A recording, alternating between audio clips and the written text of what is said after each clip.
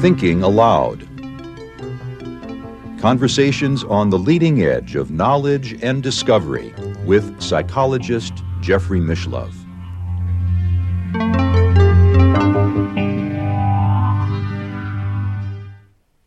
Hello, I'm Jeffrey Mishlove. Today, we'll be exploring the reality and significance of magic. And I mean magic in the esoteric sense of the word.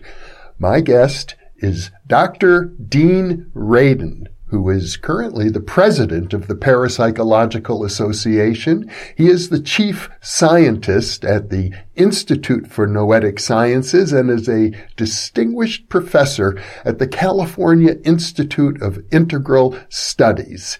He is also the author of The Conscious Universe, The Scientific Truth of Psychic Phenomena, and Entangled Minds, Extrasensory Experiences in a Quantum Reality, and Supernormal, Science, Yoga, and the Evidence for Extraordinary Psychic Abilities, and most recently, Real Magic, Ancient Wisdom, Modern Science, and a Guide to the Secret Power of the Universe.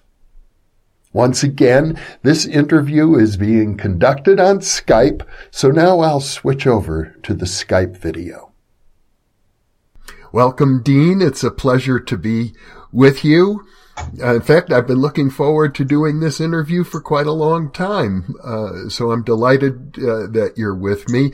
I know in your book, Real Magic, you start out with a very striking statement that caught my attention, which is that you've been researching magic, the esoteric forms of magic, for 40 years, but it was only in the last year that you realized it. Yeah, that's strange, isn't it? Yeah. I guess that was probably a bit overstated in that I always knew there's a relationship between magic and psychic phenomena, but I really never thought of it in that sense. Mm-hmm. We've been trained to ignore magic, but then I thought, well, I don't know, the relationship is so close that it's almost silly to ignore it. Well, in fact, in my experience, parapsychologists, at least certain parapsychologists, have been overtly hostile to the esoteric traditions. They often say we have nothing in common except this weak psi that we're both interested in, but we use the scientific method, and they obviously do not. Yeah, and they are the people who gave us science as we know it today. So the best example I can think of is Francis Bacon, who's probably the father of empiricism, who was very interested in these topics and even wrote about testing of what he called the force of imagination, which is what we'd call as psychokinesis today. Yeah. So this is deeply part of both science and psychic phenomena from the very beginning. Mm-hmm. Well, you report a very striking personal experience that I think really got your attention as to the nature of magic, and perhaps you could recount that. You mean the 4-part synchronicity? Yeah. Yeah. So this, I don't know that this is magic or not, because I don't actually know what magic is. For that matter, I don't know what psychic phenomena are either, except that they seem to be related in some way. So the synchronicity is that in the year 2000, when we started the Boundary Institute, Dick Schaup and I and a few others, Ed May was there, we were looking for a place to put our offices, and it was the height of the .com craze. And so within Silicon Valley, all of the prices and leasing rates were enormous. So we kept looking further and further away. We ended up in Los Altos, which is the suburbs of Silicon Valley, and found a nice office in an office complex and then rented that. So I forget how long it was, but maybe a week or two later, I was looking at the list of other kinds of organizations that were in the same the office park. And one of them said PsyQuest Inc., which I thought was, we all thought was an interesting synchronicity because, after all, we were involved in cyber search. And this SciQuest Inc. didn't say anything about what they did, and I passed the office, and it just said SciQuest Inc., and no one was in there. So I had assumed at that point that it meant something like personnel services or something of that sort, PSI. So then another couple of weeks go by, I walked to the office in a slightly different way, and I noticed that the office adjacent to ours is called SciQuest Labs. And now it was more interesting because what is a personnel services place doing with a laboratory? So again, day after day I'd go past, see nobody was in there, the blinds were closed. About a month later, finally I saw that there was somebody in there. I could just see through the blinds and see that there was a man standing at the desk. So I knock on the door, I'm all prepared to introduce myself, the door opens, there's a man standing there, and I put up my hand to shake his hand, say, hello, and he finishes the sentence by kind of croaking in a strange way, Dean Radin? And yes, I never saw this guy before, didn't know who he was. And he looked like he was in the middle of a stroke. I mean, he really looked quite shocked. And so I was concerned about this, and I wasn't quite sure what to do. But after a few minutes, he settled down, and I asked him, well, what are you doing here? And he said, well, I'm doing what you're doing. What do you think we're doing? Well, you're doing parapsychology. I said, you're also doing parapsychology? Yeah. He was one of the lead designers on the Apple PowerBook, which was one of their first laptop computers, and he cashed out from Apple and did what he always wanted to do, which, by the way, is what a lot of people would rather do, which is to study psychic phenomena, except that he wanted to do it as a business. It's a for-profit business, and he had the ideas about how to do that. So the reason he was so shocked when he opened the door is because he had been engaged for a month in a Tibetan dream yoga practice where you can manifest what you want. And the practice involves 3 hours of being awake and then 3 hours of sleeping, and you continue this cycle for days and days with the idea that during your waking hours, you're consciously trying to manifest the thing that you want, and then you go into your dream state, and the unconscious helps pull it. So, what was he trying to manifest? Me. He was trying to get in touch with me. Now, he didn't expect that I was going to show up at his door, but he did hope that he would find a way to contact me because he wanted me to be on his board of advisors for his business. And at that time, nobody knew. I mean, hardly anybody knew that I was in Silicon Valley, especially not with a new organization out in the suburbs of Silicon Valley. So there wasn't any way that somebody could have found where I was. There was maybe 5 people who knew where we were at the time.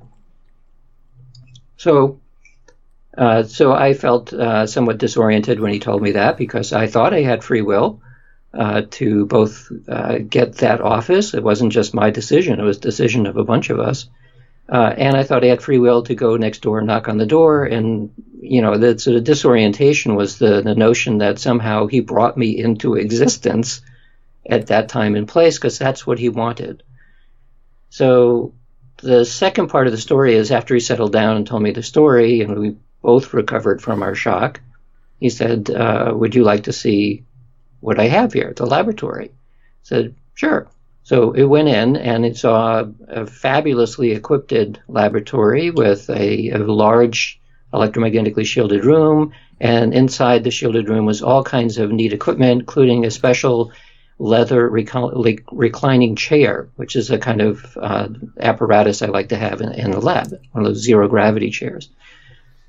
So this was my turn to be shocked, because what I had been doing for the prior month in my office, which was on the adjacent wall to his laboratory wall, was drawing on the board the things that I wanted to go into our laboratory, which included most of the stuff that was in his shielded room, including that leather chair. So I had brought into manifestation what I had been thinking about the previous month and didn't know that it was on the other side of the wall from where I happened to be. So it's 4 parts of synchronicity that gets wilder and wilder along the way. And in retrospect, I mean, we discussed it at the time. It was kind of shocking. in retrospect, it's a little strange that it's not even more shocking. I mean, we were kind of stunned at the time, but then people have said afterwards, well, did you then create a collaboration? I mean, you're two people working the same. And the answer was no, we didn't. We were so disoriented by the whole thing that we basically went about our business and were friendly with each other and would say hello occasionally, but we never collaborated. So this may be what I mentioned in Real Magic is when you're encountering something that is really high on the magical scale, it's kind of frightening. It could cause you to even forget that the event took place, and in worst cases, you deny that it ever happened. In my case, I'm not denying it, and I certainly didn't forget it, but it didn't, as I said, in retrospect, it didn't have the effect that you might think it would afterwards. It was more like, oh, that's weird, and then we go around our everyday business. Weird is an interesting word. It comes, I think, from the Celtic tradition, and I think it's another word that means magical, actually. W-Y-R-D, yes. Actually, the origins of the word is fate.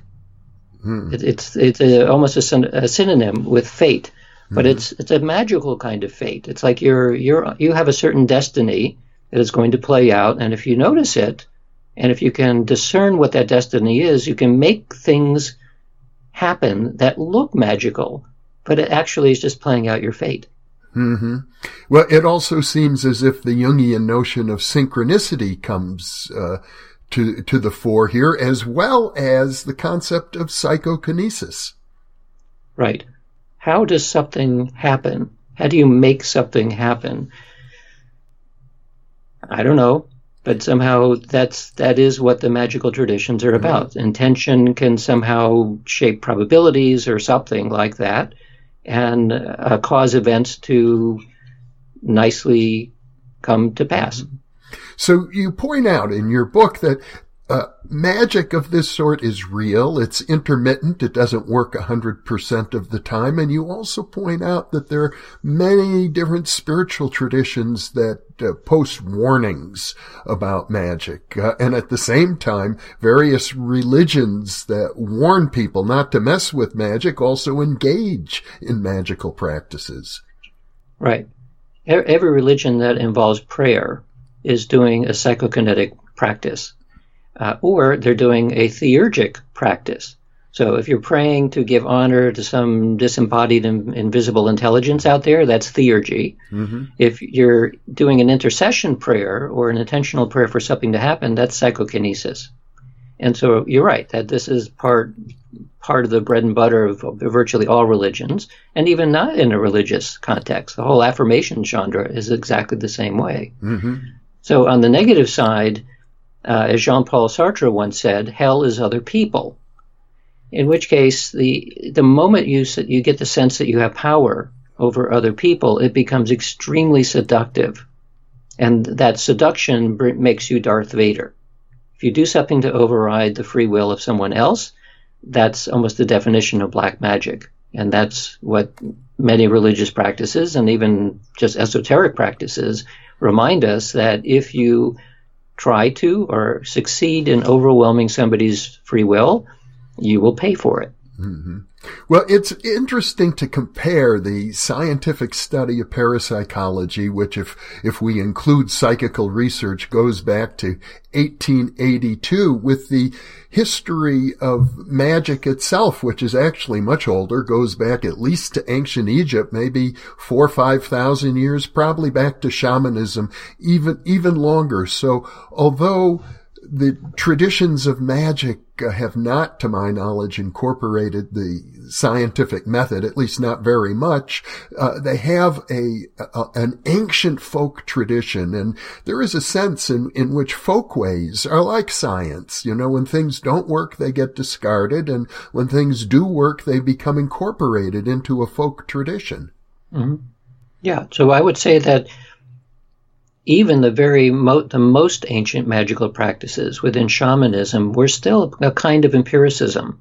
And if you're working spells or doing rituals and they never seem to do anything, well, you don't keep doing that. So this is not to say that the grimoires, which have thousands of spells in them, that they're all uniformly correct. A lot of them are superstition. But I would say that not all of them are superstition. And it raises the possibility, and I haven't done this yet, but it raises the possibility of taking a famous grimoire and actually doing the rituals and seeing what actually happens. So bring it up to date in terms of what we know about scientific methods today and try it. Mm-hmm. Just try it again.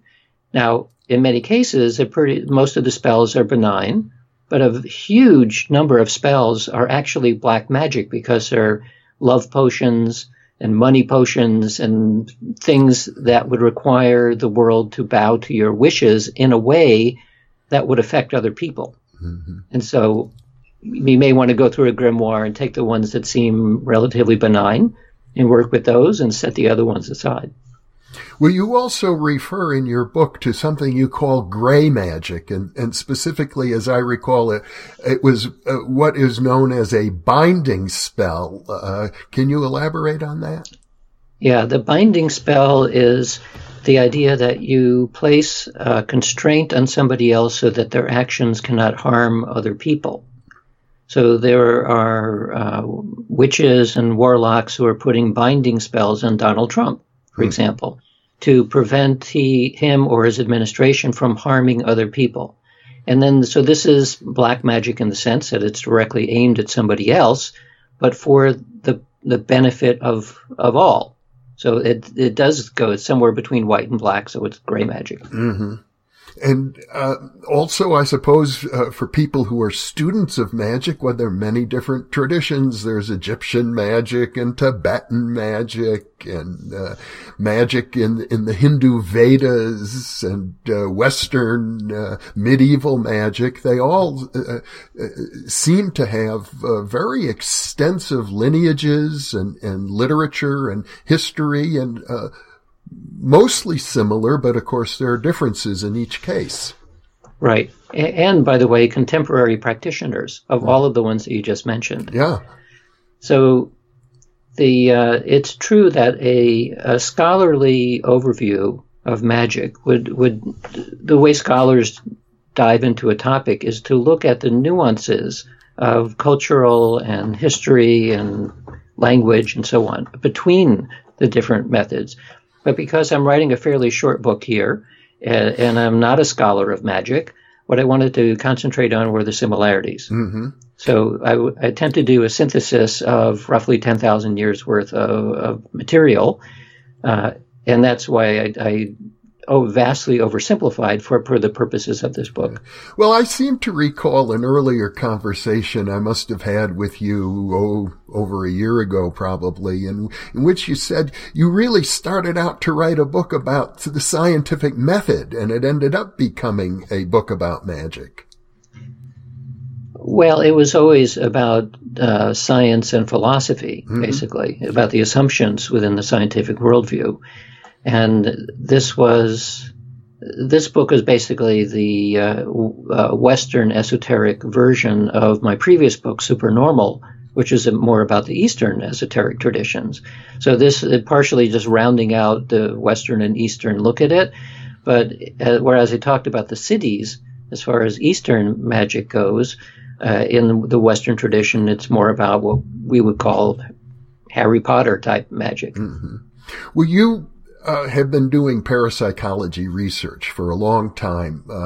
You've published, I have to say, you're probably up over 100 published studies at this point. And what can we say about how the findings of parapsychology inform our appreciation of the magical traditions?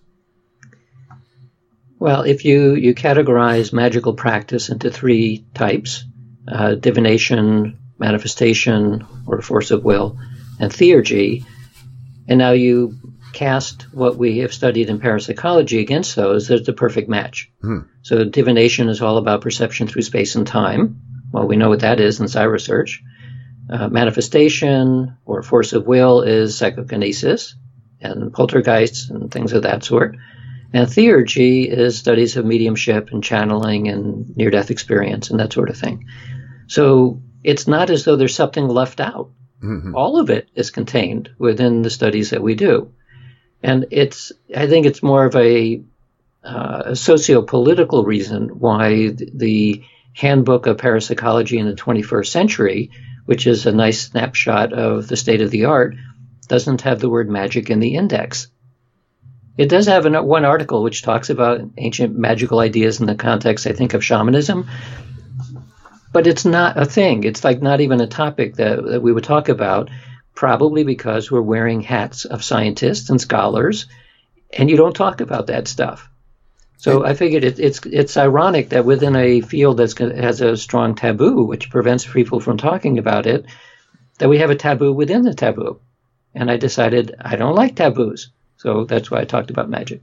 And I know you're getting, even today, some pushback from other parapsychologists who are very embarrassed that you're bringing up the subject. They think that it's associated with the worst, most pernicious superstitions.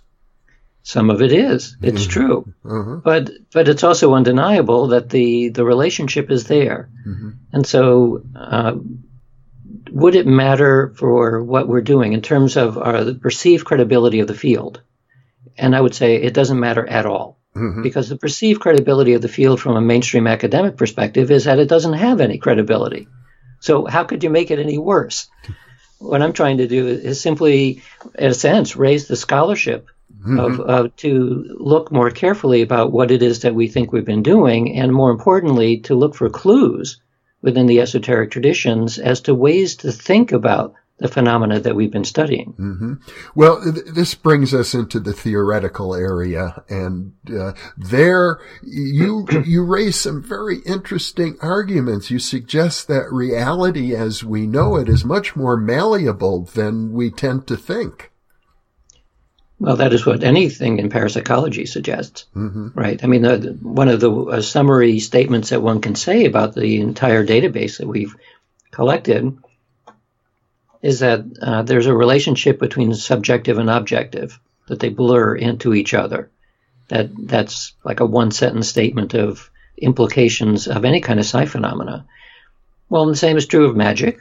That's basically what it says too, that the world is malleable, that the subjectivity can in some way interact with objectivity. Mm-hmm. So it's just psi research by a different name. It doesn't have the same tools that we can bring in a scientific sense. So the level of confidence about any particular magical practice is not quite as high as what we can say about an experimental series, but that the phenomena are basically the same, I think, is very clear. Mm-hmm. You yourself have conducted some very interesting studies looking at this relationship between objectivity and subjectivity involving quantum physical effects. Well, actually, every experiment that we've done, not just me, but within the field that involves psychokinesis, is exactly that. It's looking at how is it that some idea inside of your head is reflected in the behavior of a physical system, which could be a human being, at a distance. That's what it's all about. So yeah, so I've done that, and many colleagues have done the same kinds of experiments. Well, actually, in my experience, it seems as if most parapsychology research is focused in on the perceptual side of the equation. Experiments in psychokinesis seem rare to me. I agree that today that is the case, but that is primarily because most of the people doing these studies are psychologists. Mm-hmm. So they either don't have interest in the physics side, or maybe it wouldn't fit in with what they're doing. If you go back into the 1970s, there are many more physicists involved in this study, and not surprisingly, they were interested in psychokinesis. Mm-hmm. So I have training in both of those disciplines, so I flip back and forth depending usually on what the funding is. Mm-hmm. Well, let's talk about the double slit experiments that you've done. Okay. So the first experiments that used optical systems, both single slit interferometers and double slit, were by now I'm forgetting his name, Stan Jeffers from York University, and Mike Ibbison, who was working at the Pear Lab at the time. So in 1998, they published 2 studies involving a double-slit system. Stan Jeffers is known as a major skeptic, and he reported no results, and Mike Ibbison was at Pear, and they reported positive results. Pear being the Princeton Engineering Anomalies Research Center. Right. So somewhere around 2008 or so, I ran across that paper, and I thought, oh, okay, one of my strategies for doing this, by the way, is that I figured that in order to try to push the envelope into the mainstream, it's not to try to break into the mainstream, but simply push it a little bit, you have to talk the language of the discipline that you're interested in reaching. So I thought, okay, I can do an optical physics experiment, and the first one was with a Michelson interferometer, where we would simply see whether you could change the interference pattern by interfering with the optical path with your mind. Now, we should talk about why the double slit is significant for that purpose. Right. Well, but the Michelson interferometer is essentially the same as a double slit. It's just a different optical configuration. They're both interferometers. So the reason why an interferometer is interesting is because if you gain information about the path that the photon takes as it goes through the interferometer, whether it's a double slit or Michelson or Mach-Zehnder or a whole bunch of other methods, if you know where the photon is going, then it behaves differently than if you don't know. And the knowing part is interesting because it's even not that you literally know because you've seen it or you've taken a measurement or something.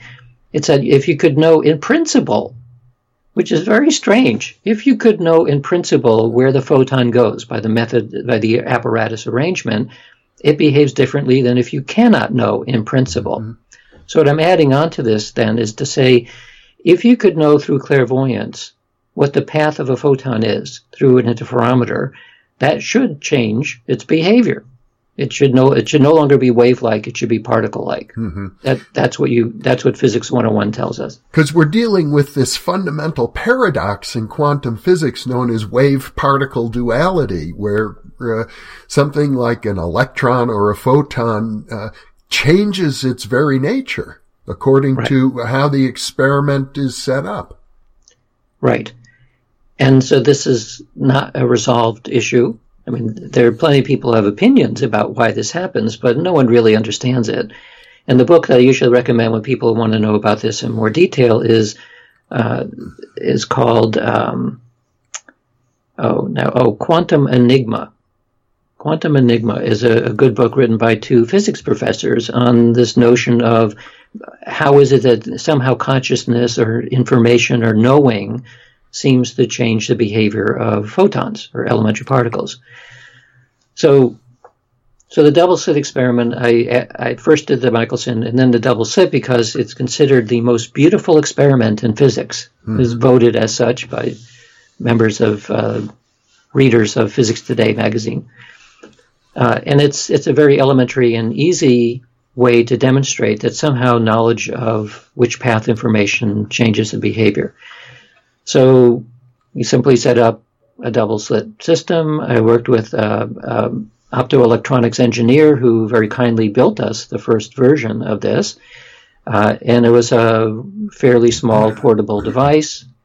And we started doing experiments where we asked people to imagine that they could see where the photons were going. And pretty quickly we were getting results suggesting that the interference pattern was changing in the direction as though the observation, the mental observation, was so-called collapsing the wave function. That was the first idea about what was happening here, because you can point back to people like John von Neumann and many other founders of quantum mechanics who said, yeah, consciousness is unavoidably related in some way to what is happening in the physical world. And you may be able to see that in a double slit apparatus. But after conducting 17 experiments, looking at with different interferometers, different lasers, different experimental ideas, including one series of experiments which use single particles, single photons, it became increasingly clear that it wasn't as simple as observation collapsing the wave function. because if that was the case, you'd only get results that would go in one direction. Namely, you would only get more results that looked like particles rather than waves. And in many experiments, we did see that, but not all of them. Sometimes we got a reversal, a significant reversal, as we see oftentimes actually in parapsychological studies. You do a study, you think you finally figured it out, you do it again, and you get a significant result in the opposite direction. So this either means that our intentions are not stable, that we think consciously that we're trying to get a certain result, but unconsciously we're in some kind of self-defeating mode and making it go backwards. That's possible.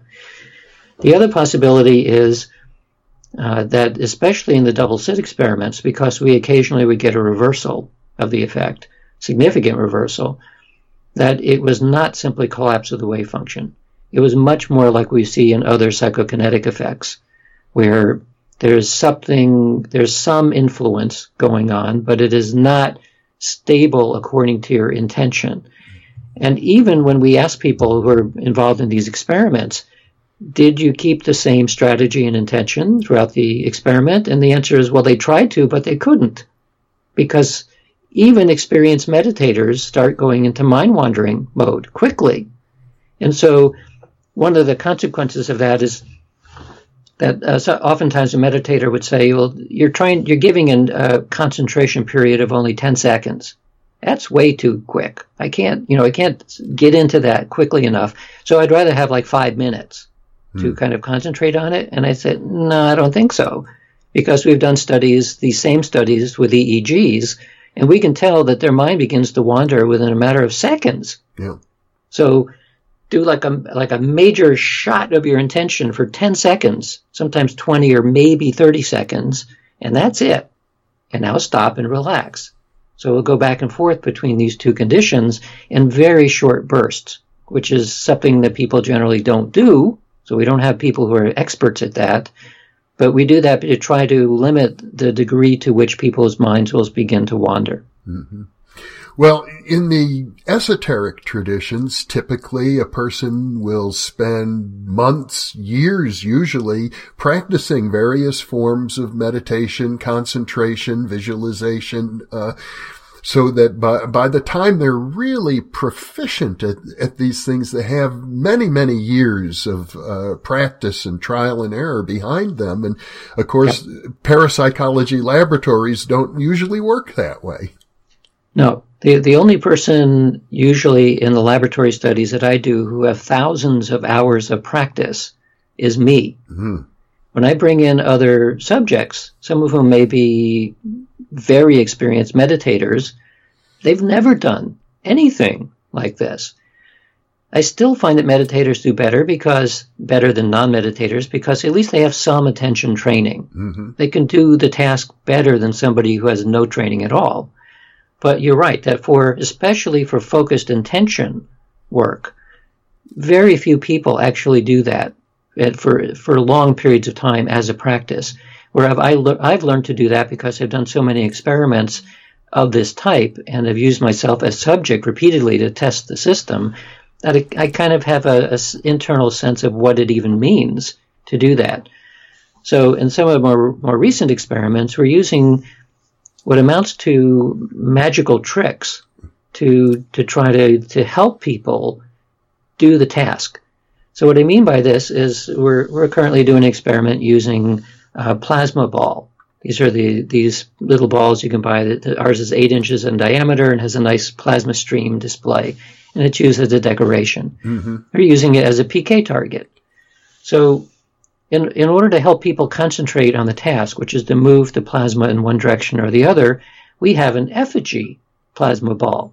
It's the same size as the actual ball. It's not turned on, but we ask somebody to try to move the plasma in a certain direction, which you can do if you touch the ball. If you touch the ball, it'll draw the streamers to it. So you touch the effigy ball in the direction that you want to move the plasma streams in the actual target, which is in the next room, actually in our shielded room. Oh.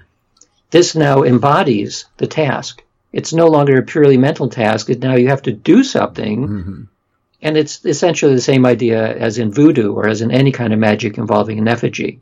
Mm-hmm. And we find that even for people who are not particularly practiced, in this kind of intention, taking it outside of your head helps the process. And we're getting interesting results in that experiment. Well, one of the main features of magic is the use of ritual, and ritual can involve words, it can involve music, it can involve costumes, and setting. The magical practices typically, to my understanding, pay a lot of attention to those sorts of details in getting results. So that might be an area, it sounds like you're beginning to explore that with the effigy ball. Yeah. I've always thought it would be useful to create a kind of ritual that the subjects would go through. But without freaking them out, right? You're not going to start chanting in ancient Aramaic or something, because actually, some people, I live in Northern California, probably people do that anyway. Some people would be into it for sure. Yeah, some people would be into it. But I still, I view the scientific experiment as a ritual. It already is a ritual. I mean, the whole process is ritualized in many ways. So the effigy is one step in that direction. Other forms of what might be considered minor ritual is that we actually are fortunate in that our laboratory is not that easy to get to, right? We're at the Institute of Noetic Sciences Earthrise Retreat Center, which you can get to. It's a hilltop. Yeah, it's on the hilltop off the highway, and basically in the transition between Marin and Sonoma counties. So you have to do a pilgrimage to get there. Once there, it's not clear where the laboratory is. It's not marked intentionally. So when we bring a subject into the lab, we go down a winding path, and we go into the basement of somewhere, and even staff members who have worked at Earthrise, many of them have no idea what the laboratory is. So they like to do the experiments like anyone else does, and even for them it becomes a ritual, like walking into the forest and finding a secret place, almost like an ancient alchemical place, because it's in the basement. All of that, I think, helps for the theatrical part, or the ceremonial part, of getting somebody into a different frame of mind in the process of getting ready to do the experiment. And I think maybe that's one of the reasons our experiments tend to work pretty well. Well, one of the intriguing features of parapsychology is that some experimenters, such as yourself, have really good track records, and there are other experimenters who seem to have the opposite effect. Anytime they walk into the laboratory, things stop working. Yeah, which of course raises the whole experimenter effect idea. I think there definitely is something to that. There's something about the interaction with the participants. I try to take myself out of the picture, at least as far as the direct participant, in that at least for the past 15 years or so, I've had research assistants actually run the subjects. I almost never do that anymore. It's partially because I don't have time to do that, but it's also intentionally to keep me as separate as I can get from being accidentally a subject in the experiment itself. Now, I know in your book you also point to certain advances, I'll call them, that are taking place theoretically, such as the writing of Bernardo Kastrup, where he's really challenging the whole materialistic metaphysics that most scientists subscribe to, and is suggesting that from a philosophical perspective, Bishop Berkeley was correct in saying we don't know anything outside of our own consciousness. Everything we know is mediated by our consciousness. Right. All of our scientific facts are inferences, even ones that we consider to be the hardest of hard facts. They're all inferences that we have to know, and the only way we know is through our awareness. So, as I mentioned before, one of the reasons for looking at the esoteric traditions is that you have 10,000 years of certain ideas. There are practices based on it. Like our technologies today are a practice based on the scientific worldview. Well, magic is a technology based on an esoteric worldview. It's exactly parallel.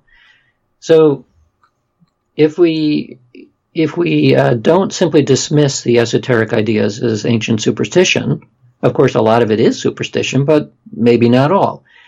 What you come up with and trying to develop what are the philosophical assumptions underlying those traditions, it all comes down to consciousness is fundamental. Mm-hmm. That's idealism. So I then take that idea and say, well, let's assume that idealism is correct and apply it to what we know in parapsychology. Does it provide a better way, or at least a way, of looking at the data and beginning to understand it?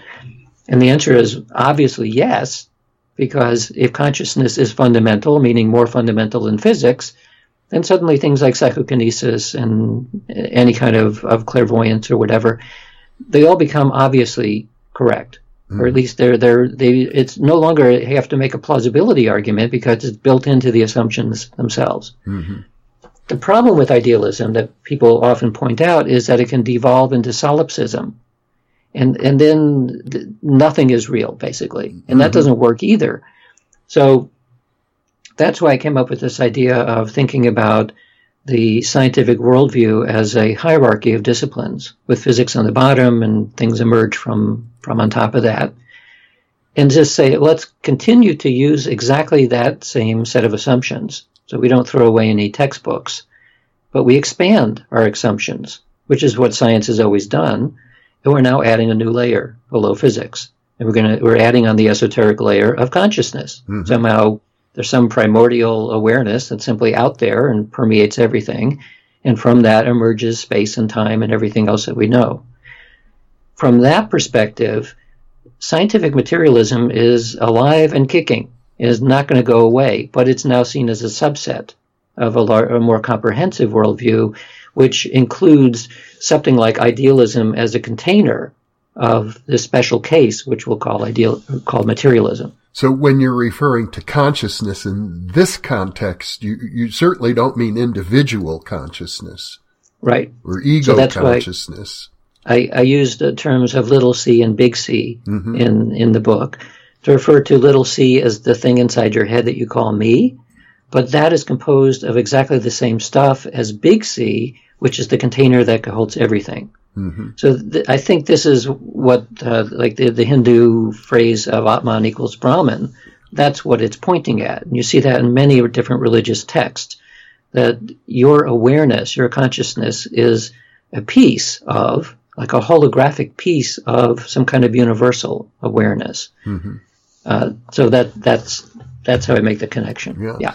The many magical traditions tend to invoke various spiritual entities, demons or deities or spirits or of various types, sometimes ancestors. How do you evaluate those? From a materialistic perspective, those ideas are very, very difficult to understand. Mm-hmm. Like we're talking about disembodied intelligences, essentially. Yeah. Well, that almost doesn't make any sense for materialism. What do you mean there's the disembodied and intelligent? You need a brain to be intelligent, that sort of thing. Yeah. Whereas if you take an idealistic perspective, then suddenly, because everything has the potential of being aware, because it's all made up out of awareness, then you have a huge range of possible ways that awareness can manifest. Mm. So human embodiment is one form, but a giant gas bag out in space could be another form. Mm-hmm. So suddenly the idea of disembodied intelligences, localized intelligences, becomes much more plausible. Whether it's star people from Arcturus or whatever, who knows? But at least it creates a different way of understanding the entire range of theurgy, which is all about this disembodied spirit thing, in a way that materialism has a very difficult time with. Mm-hmm. Another feature of your book is that you point to certain individuals who seem to have very pronounced psychic abilities, and you suggest that these psychic superstars that are rather rare, but may also be the equivalent of the great so-called magicians or alchemists or magi or astrologers, diviners, and so on in the past. Mm-hmm. Yeah, so I use your example of the PK man, mm-hmm. Ted Owens. as a more contemporary version of what looks like a real-life Merlin, able to do large-scale things more or less on demand, whether they're PK or precognition, who knows, but big stuff. And they also used St. Joseph of Cupertino as an example of a levitator, and D.D. Hume as another example of somebody who's able to do amazing stuff with thousands of witnesses. Mm-hmm. So if you go through the whole litany of cases where they're individuals who seem to have really remarkable abilities, it is extremely rare. So maybe we're talking about 1 in 100 million or even 1 in a billion people. But that leaves room over our history that occasionally you'll have somebody who is not just psychic, but super psychic in many ways. And especially when it comes to the psi perception, that's probably not so rare. Mm-hmm. So, I mean, there we're talking about maybe 1 in 1,000 or 1 in 10,000 people who are really talented at it. So it's relatively common from that perspective. And most people, even untrained, can get a little bit of evidence, enough to convince themselves. I remember one time I gave a workshop in Jamaica, and this was mostly composed of British people who were going to Jamaica for vacation for this workshop. And so I did a remote viewing exercise where people had to guess what the next picture would be. And so they all made a sketch and they drew things.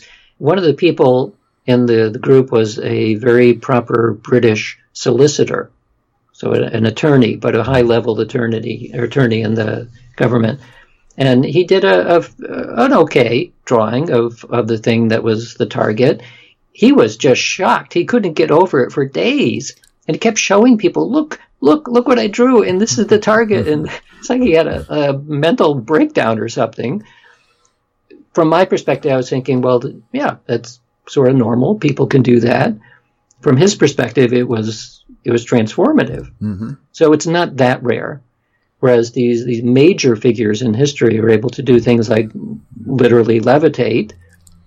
That's pretty rare. That's pretty rare, yes, indeed. But I suppose one could say, highly developed disciplines such as athletics, you have a whole sociological system that funnels people in. So you're going to get, great athletic stars, the Michael Jordans of the world and the Tiger Woods and so on are able to rise to the top, and everybody can see them and applaud what they do because there's enormous social support for that. But in parapsychology and even in the esoteric arts, I don't think we find that so much. I think this is because when somebody does something that's strongly magical, people initially have a shock reaction, mm-hmm. but then they fear it. Yeah. Because of the moment that you have the idea that somebody can read your mind, you become transparent to them, that's frightening for most people.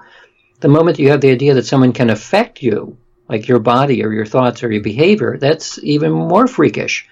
So most of these kinds of abilities tend to frighten people, and anyone who has those abilities, even to a relatively minor extent, if they can avoid becoming Darth Vader, they learn very quickly to not demonstrate it.